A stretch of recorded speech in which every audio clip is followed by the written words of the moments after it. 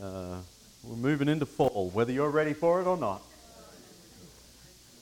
So appreciate everybody that contributes to just the little things around the building that need to be done, and they don't necessarily receive recognition for it, but help keep us all focused on what we're doing here each week. Last week we talked about faith and different traits of faith, and one of those was leaving a legacy of faith. That it's something that is passed on from ourselves to the next generation. And we looked at Moses and Joshua as examples of that. And then Joshua, at the end of his book, passes it on to the elders of the tribes that we're going to be leading the people of Israel. So we see this passing on of faith from one generation to the next.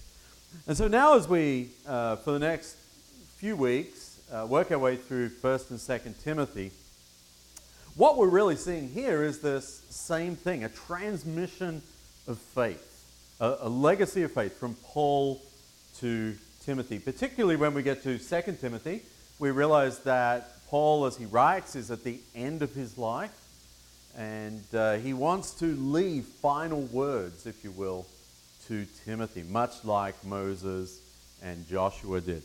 1 Timothy is a little different. It's written by Paul to his friend and apprentice, Timothy.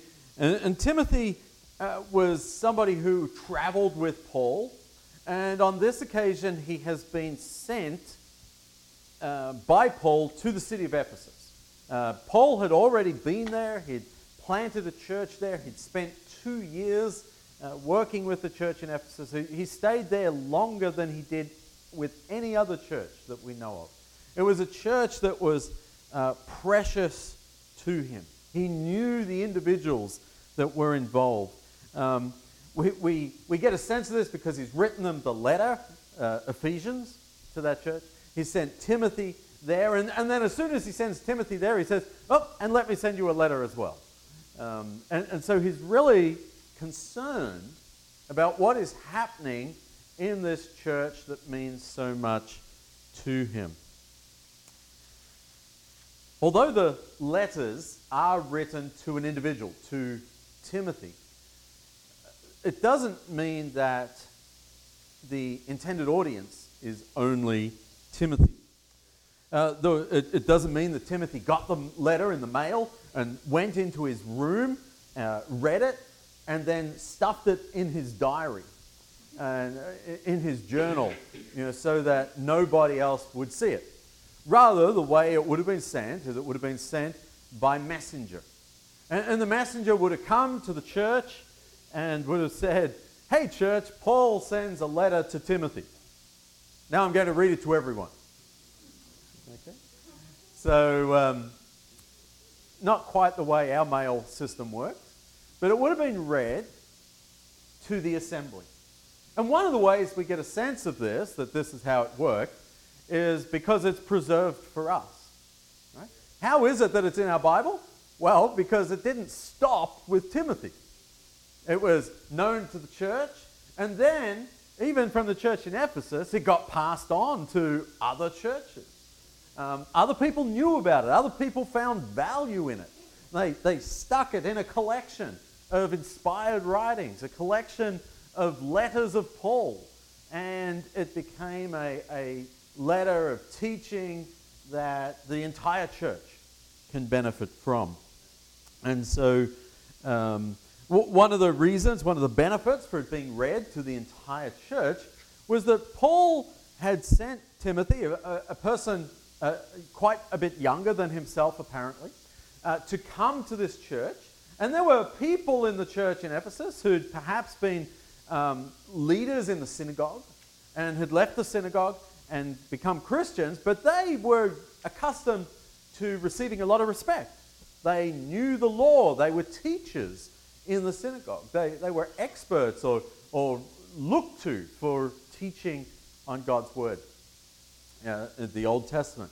And so now this young guy who doesn't have a whole lot of experience in the Old Testament compared to those who've been leaders in the synagogue, is coming to tell them, to fix them, to solve disputes in the church.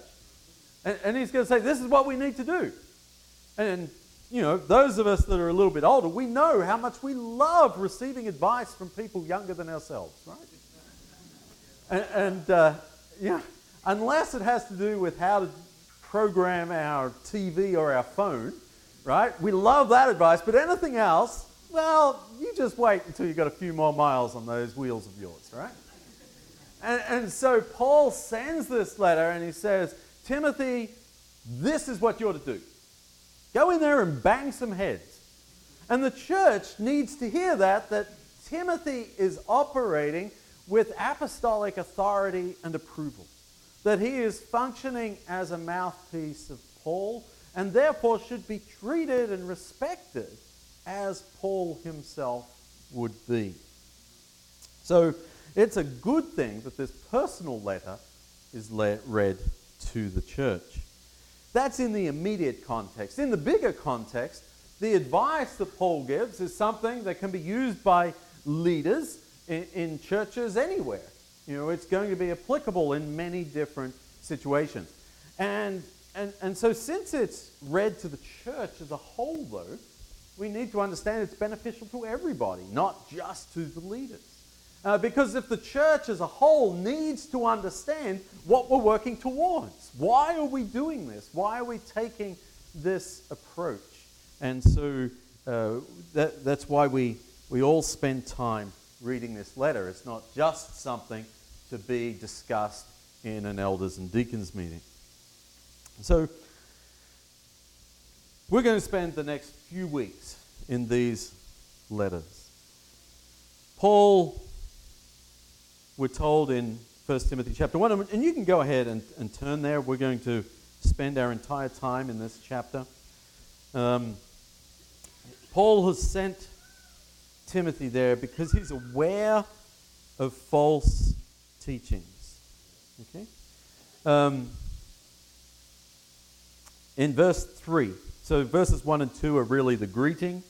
And then in verse 3 he says, as I urged you when I went into Macedonia, so when we left, stay in Ephesus so that you may command certain people not to teach false doctrines any longer.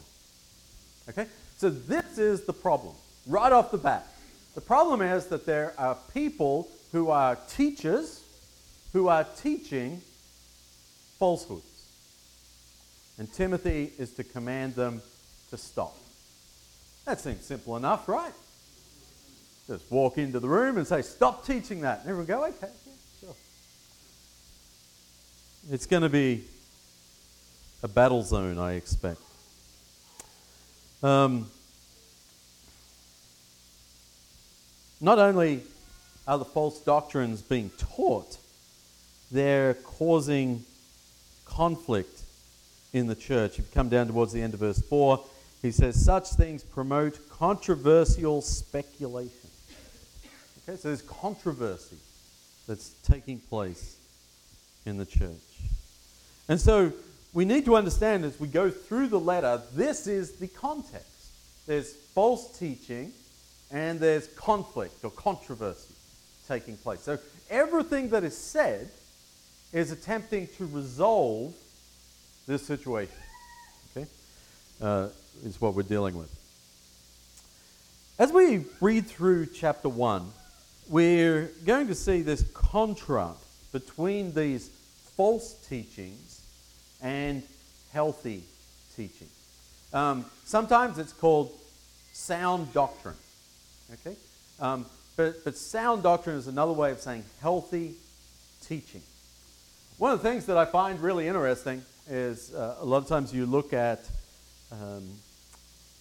advertisements. If you get the Christian Chronicle, you probably don't look at these, and I don't either, but I've seen them from time to time where they have advertising for positions vacant for ministers. You know one of the things they almost always say in their advertising? They want somebody that's a sound Bible teacher. Right? It's like, oh, well, that's a starting point, I suppose. No false teachers need to apply. It's not a particularly helpful description, because everybody thinks that what we're teaching is sound and what the other person has is false. And so we need to dig into this a little bit further. But Paul provides this contrast between what is false, and I really like the word healthy. I think sound is a King James version, and it means healthy.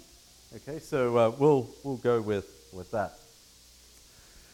So the problems that Paul uses, he uses different words to describe these false teachings. He says these people that are doing the teaching, they're devoted to myths, to endless genealogies, to controversial speculation, to meaningless talk, and we see a little further down that they're teaching the law.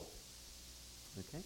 So they're not just inventing things, but they're finding things in the law, in the Old Testament, and they're sort of having these big discussions, these big debates, and they're pulling people away. We don't really know the details of the myths and genealogies that were mentioned there. Perhaps these people were obsessed over something or in Genesis. There's a lot of genealogies in Genesis. Maybe it was about tracing people's heritage back to Abraham, or, we just don't know. The problem with these teachings becomes evident in the behavior of the church, because it causes controversies and division. And sometimes we can be right, but the way that we're right makes us wrong.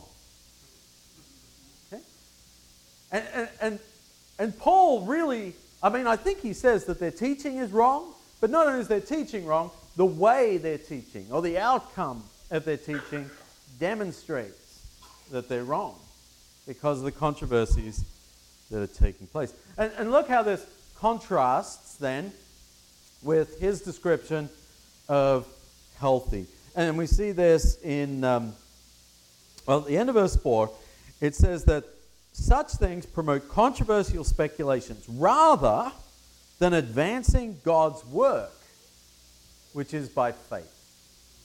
Okay? And then it continues. The goal of this command, this faith, this God's work, is love, which comes from a pure heart and a good conscience and a sincere faith. So, some have departed from this and have turned to meaningless talk. So we have this contrast set up. This is what God wants. God wants love that comes from a pure heart, a good conscience, and a sincere faith. And over here we have this group of teachers who are engaged in meaningless talk. Okay? So this is our first contrast between what's going on. In verse 7, we discover that the teachers want to teach the law. They want to be teachers of the law. So, again, that's part of the problem. But they do not know what they are talking about or what they so confidently affirm. Okay? Confidence doesn't have anything to do with correctness. Right? There's a lot of us that can be confidently wrong about things. Okay? And so Paul is just being pretty clear about that. He says these guys want to be teachers, but he just says they're wrong. And they need to be corrected. So when we see that they're teachers of the law, that could mean a few different things. The word law could be a reference to everything in Judaism that is before Jesus. Okay? The word law, it could mean just the Torah. The Jews spoke about the Old Testament as the law and the prophets. And the law was the first 5 books, the Torah of the Old Testament, and the rest of it was the prophets. So it could just be the first 5 books. It could even, and we'll see in a moment how Paul focuses in, specifically be pointing to a part of the law, maybe even the 10 Commandments. But I want you to notice what verse 8 says before we go on, because I think sometimes as Christians we hear the word law and we think of it as a negative. And so notice what Paul says here. He says the law is good if one uses it properly. So Paul is not looking at the Old Testament or any part of the Old Testament and saying it's bad. Right? He says it's good. He doesn't say ignore it, doesn't say throw it away. He says the law is good if you use it properly. That's like anything. Your lawnmower is good unless you try to trim hedges with it. Likewise, your hedge trimmers are good unless you try to cut the lawn with it. And so if it's used properly, the law is good. But then Paul continues on and he points out how the law is being used improperly.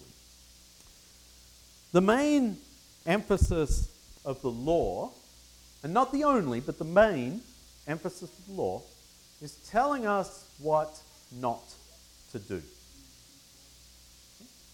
So think about just our laws here in this country. Okay? The speed limit puts a limit on how fast you can go. There are other laws. Don't steal. Right? And we'll have great big books that define stealing. Don't harm people. Don't assault people. Right? There are very few laws that tell us to do something. They'll tell us to pay our taxes. But besides that, there are very few laws that tell us to do something. Okay? Mostly, we live our lives. If we live our lives inside the boundaries of our law, then we have no reason, theoretically, to be concerned about the legal authorities in the country. And we've got a lot of freedom for what we do. Do we stay home? Do we go out? Do we exercise? Do we not exercise? How much television do we like? There's all sorts of things that we can have this freedom for. But the law puts some boundaries on us, some limits. And the biblical law does the same thing. There are commands, go to the temple, how to worship, things to do, okay? Certainly. But the majority of it is telling us of things not to do. And so the law's purpose is to establish boundaries, describing places that we shouldn't go, the behaviors that we should avoid. And so in verses 9 and 10, we see this, a list of sins, a list of boundaries. And I want you to just notice how it compares to the 10 Commandments. First one is honor your parents. And what Paul says in 1 Timothy, he says, this is who the law applies to. Let me give you some examples of who the law applies to. He's writing to the church, remember? So these people, for the most part, aren't in the church. He says the law is applying to those who kill their parents. That's a little extreme, but it's the extreme end of not honoring your parents. He says the law applies for murderers. Commandment number 6 says, don't murder. Don't commit adultery. Paul says sexual immorality is wrong, whether it's homosexual or heterosexual. Those relationships outside of marriage fall under this command of don't commit adultery. He says don't steal. And then in the commandments, and what greater theft is there than to take the freedom of a person and sell them as a slave? And he says slave dealing, trading is wrong. And so he's coming down here, and then don't covet is kind of a catch-all, right? Don't even want anything. Where's your heart? Don't want anything that doesn't belong to you, because that'll get you in trouble. And Paul at the end says, and anything else that's against healthy teaching. So Paul is saying these are the boundaries, right, that we see, and these laws apply to these people. But that's not who we are as a church. In a sense, it creates boundaries on the church. And so I want to make sure that we don't skip over this point. Because it would be easy for us to look at this passage and say, Paul's upset about some Jewish teaching in the first church. I mean, that happened all the time through the New Testament, right? Paul's upset about the Jewish teaching in the church. There's a lot of disputes about that, whether it be circumcision or the Sabbath or different things. There were lots of conflict about that. And so it's not really relevant to me, because I'm not telling anyone to keep the Old Testament law. I can just skip over this. But what this passage actually does is contrast the focus on the thou shalt nots with the message of the gospel. Love which comes from a pure heart and a good conscience and a sincere faith. I think it's one of the great traps that churches fall into. That we want to continue to define people or define their faith and faithfulness by how well they observe the thou shalt not. Right? And so we want to regulate. We want to say, oh look, here's the boundaries, and you're pushing those boundaries, or you're stepping over those boundaries. But I want to say the gospel is all about the positive commandments. Right? Love God. Love your neighbor. And churches, I've never been in a church that's made as big a deal about how you love your neighbors, that holds people accountable for loving our neighbors the same way they do for saying you're loving your neighbor too much and too intimately.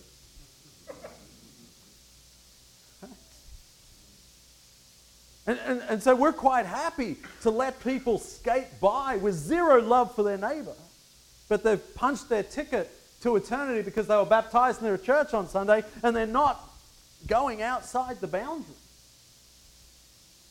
And Paul is saying to these teachers here, these false teachers, he's saying, you're focused on these thou shalt nots, you're focused on myths, you're focused on genealogies, you're focusing on all of this. And he says, the purpose of the commands is love with a pure heart, with faith. And so, I think it's real easy for us to get mixed up here.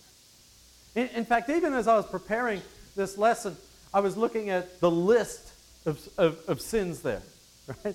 And maybe some of you have some questions about those. And I'm looking at that, and I'm like, I'm wanting to define them. And I'm wondering, I wonder what that Greek word is. I wonder this or about that. I wonder exactly what it means or what it covers. And I realized that what I was getting sucked into was doing exactly what the passage was telling me not to do. Right? Don't spend your time. I mean, there's a place for it.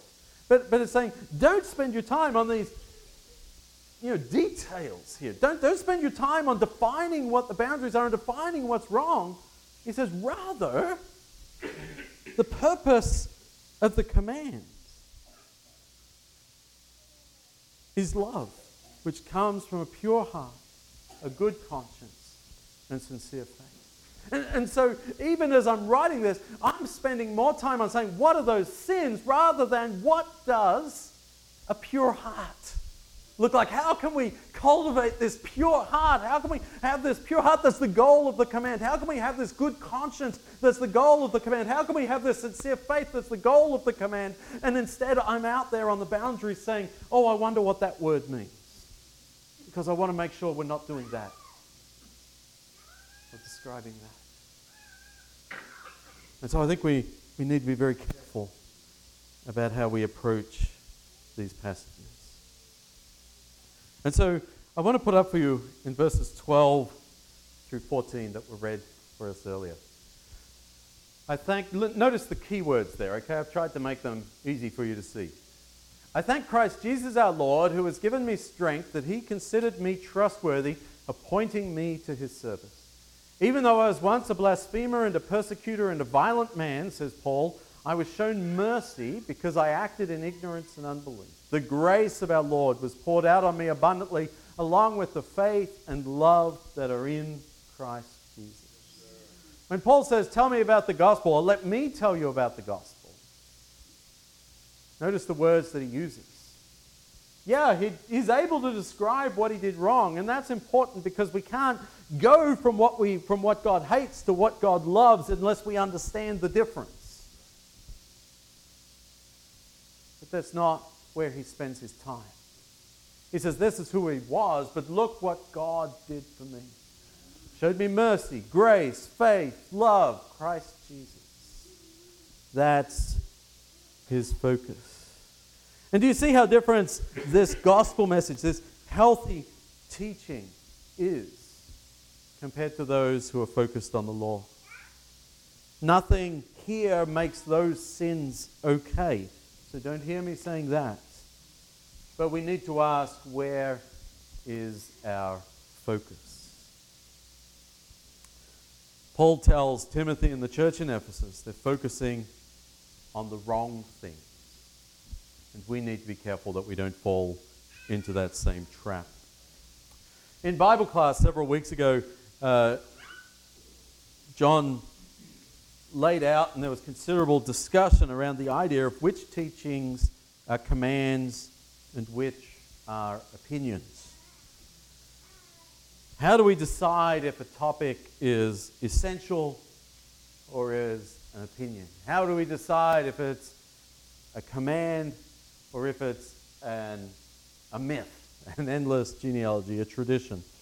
For instance, is having the Lord's Supper each time we assemble something that's essential or an opinion?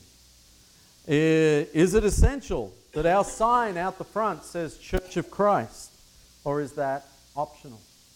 Now, we may have opinions. They may even be right? They may be essential.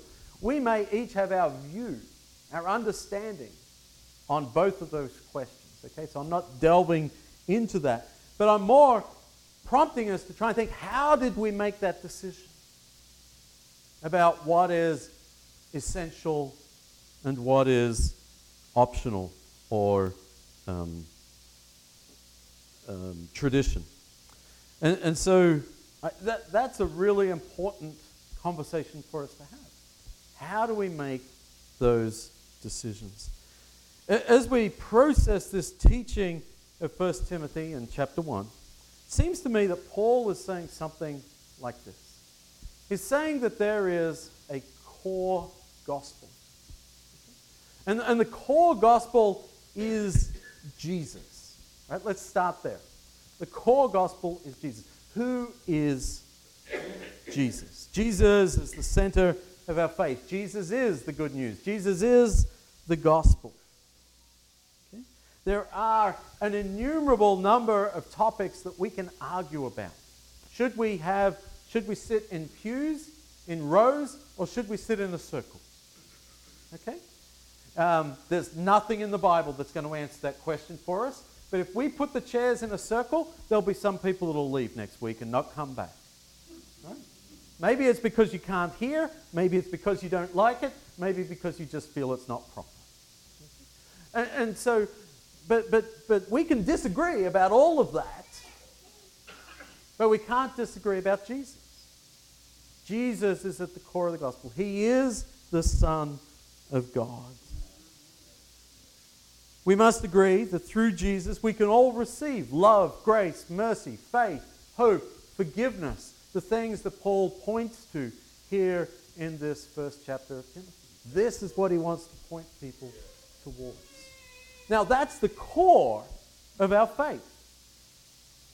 And then I want to say that there's consequences of that. Because when we accept that core gospel, then we enter into the kingdom.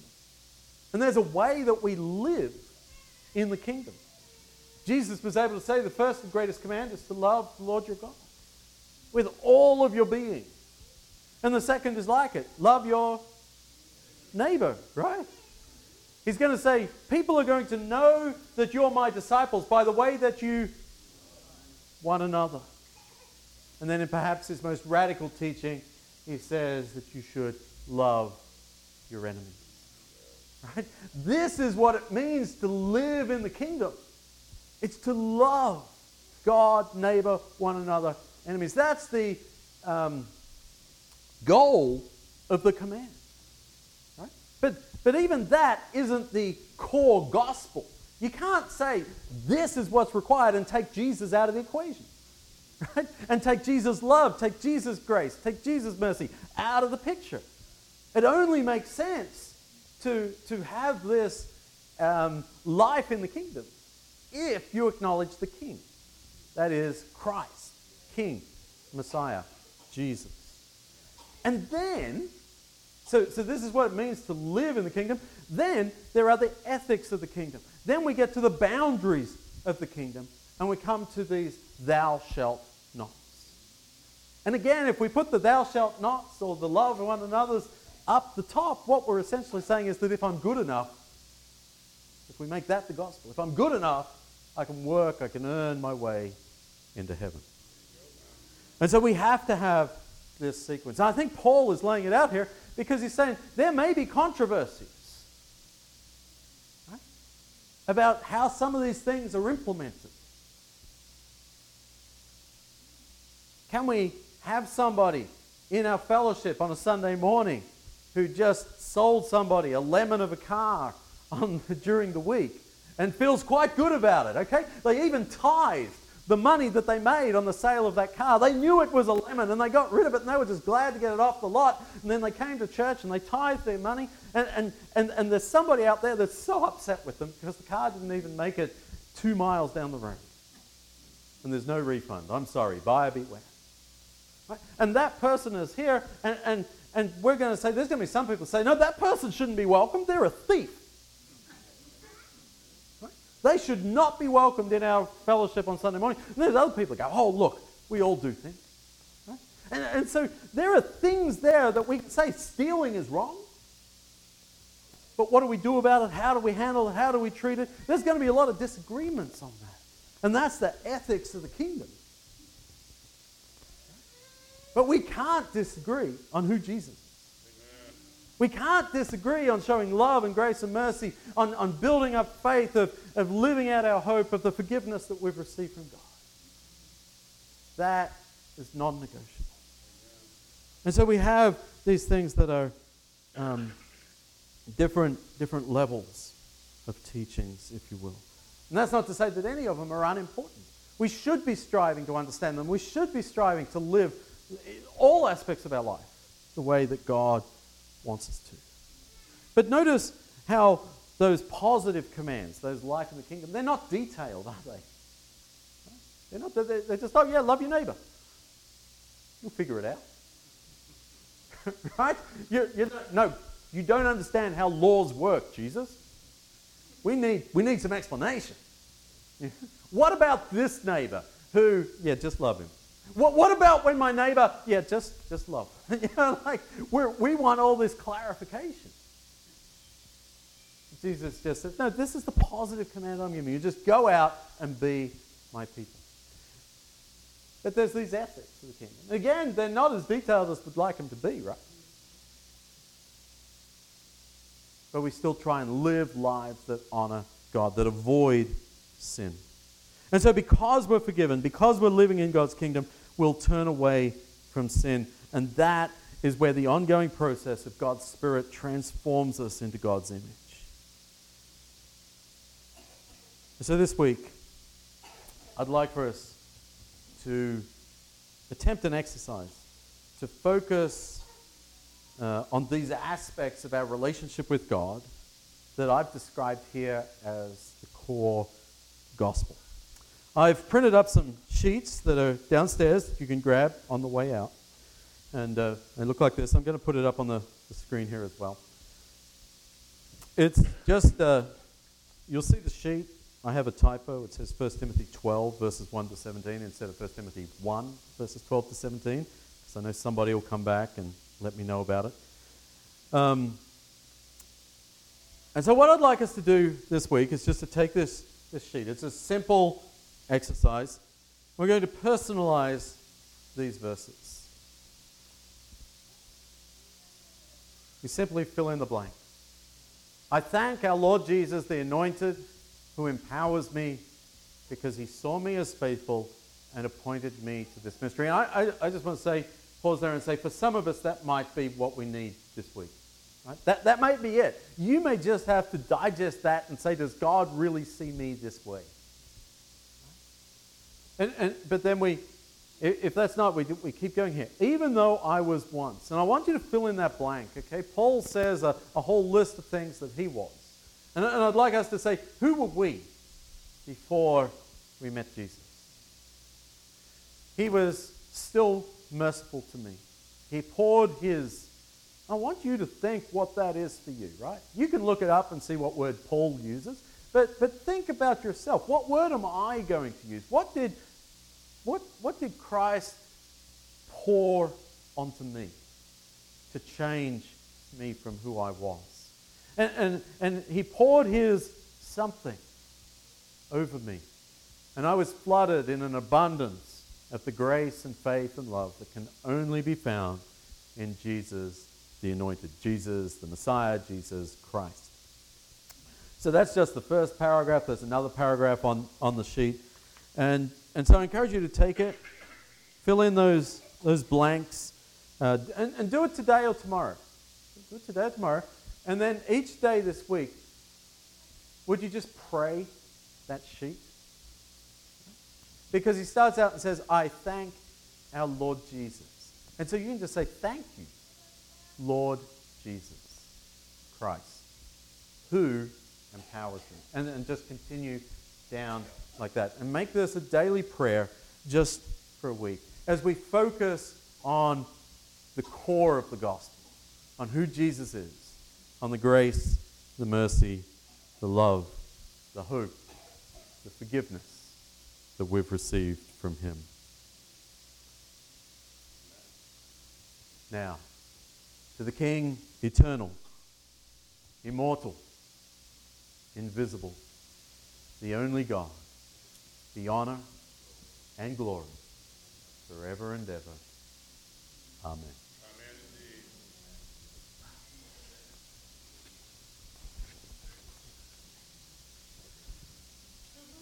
All righty.